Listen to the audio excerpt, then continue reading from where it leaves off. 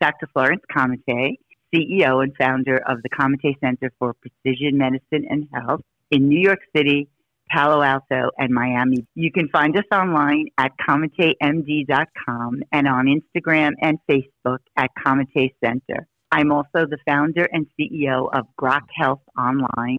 It's our digital health startup.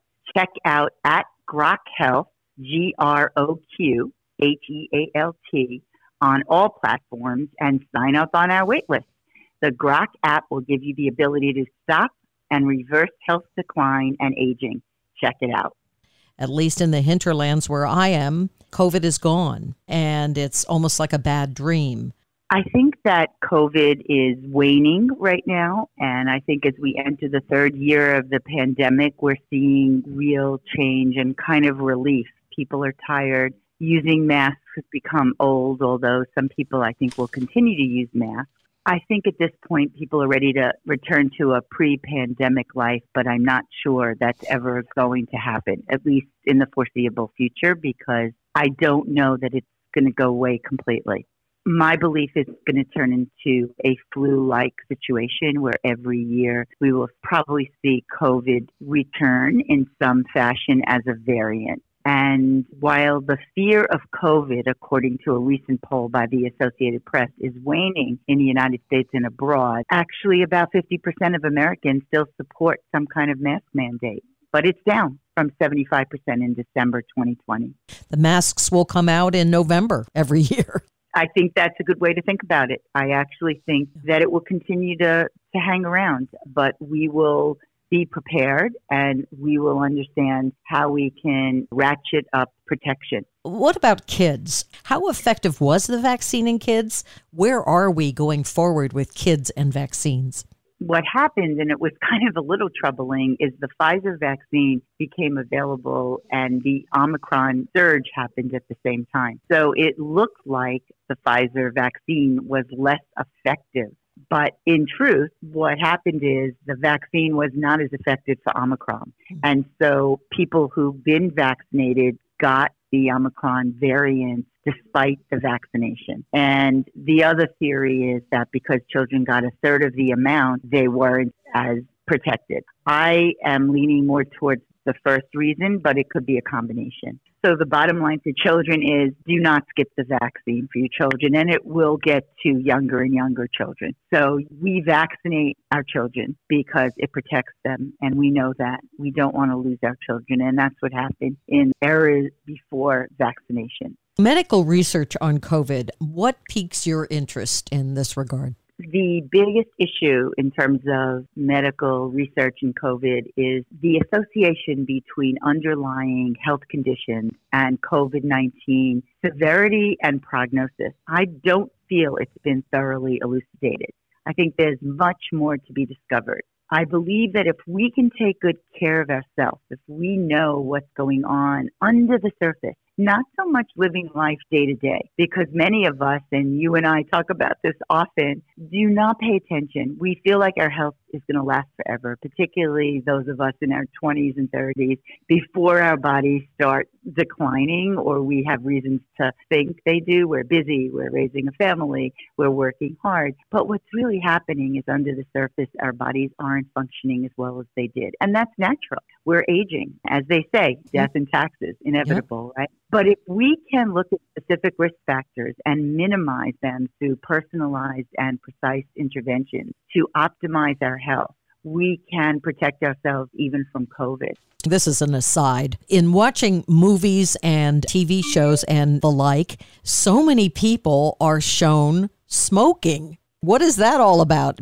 First of all, in Europe, I still think it hasn't been squashed as much as it has in the States. But I will tell you that there are people, even in hospital settings, who sneak into the corridor and into the hallways, into the stairwells, and smoke. And I was always shocked as a medical student in training to see respiratory therapists come and take care of people in the ICU and then go out for a smoke. And so I think there's a disconnect in people's brains, and they feel like, well, this won't bother them or affect them. And I think we have to stop that kind of delusional thinking. We are only human. And unless we have the Superman or Superwoman genes, and except for kryptonite, we're going to live forever.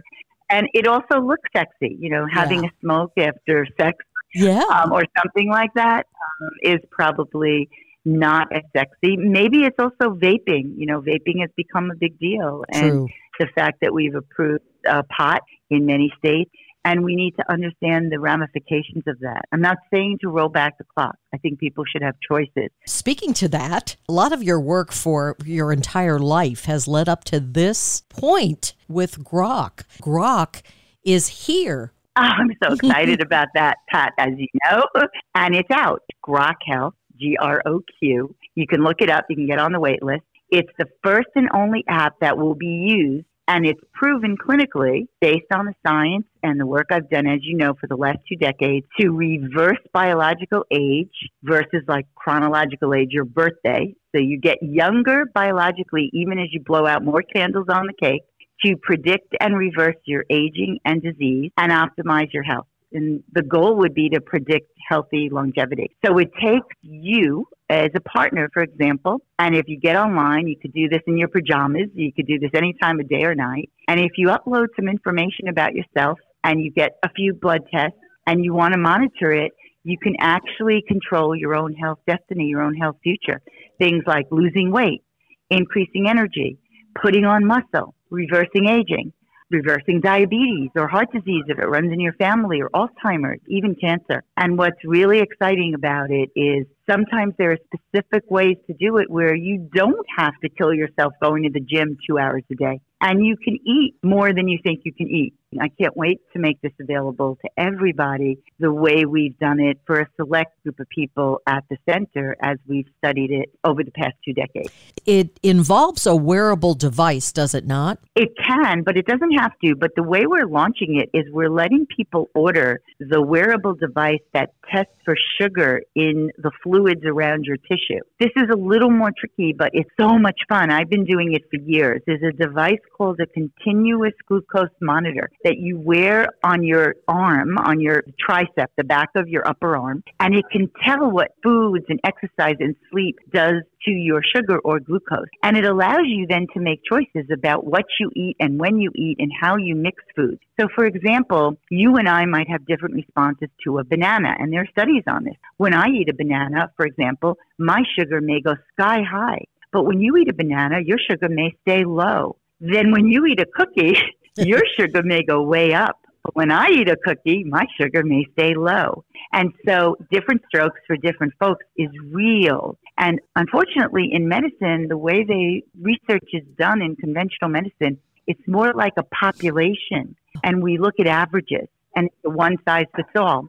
But by wearing this kind of device, what's called a continuous glucose monitor, and it's been used only in diabetics up until now, we can actually help people make smart decisions, and they can see for themselves what happens, which I think is incredible. We have figured out people who have insomnia, or they've had difficulty with their bellies or thyroid issues just on the basis of wearing the continuous glucose monitor. And it's a simple prescription that we're willing to prescribe for folks once they join Groq as a member. And, now getting on a wait list and then ultimately showing their interest. Does it require a blood draw, or does it depend on who the person is?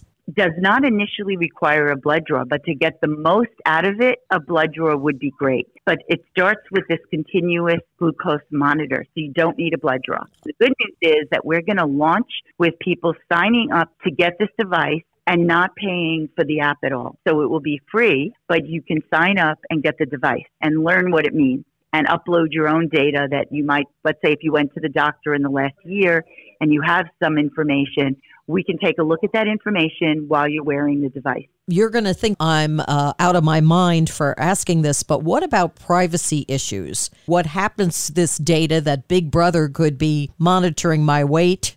I mean, I don't know why they'd want to, but I'm saying that they could be getting all this information for diabolical reasons. Well, I'm not sure about weight being diabolical, but I know what you mean. Yes. Believe me. Yes. We have a commitment not to share this data, not to sell it, not to allow anyone to get access to it. And so we are very, very, very tough on that. And I agree that I, too, would be very concerned. So we are doing everything in our power to keep it private. We do not intend to sell this data, to use it for marketing or any other such purposes. But I do agree that privacy is one of the biggest issues that is becoming paramount for everybody to think about.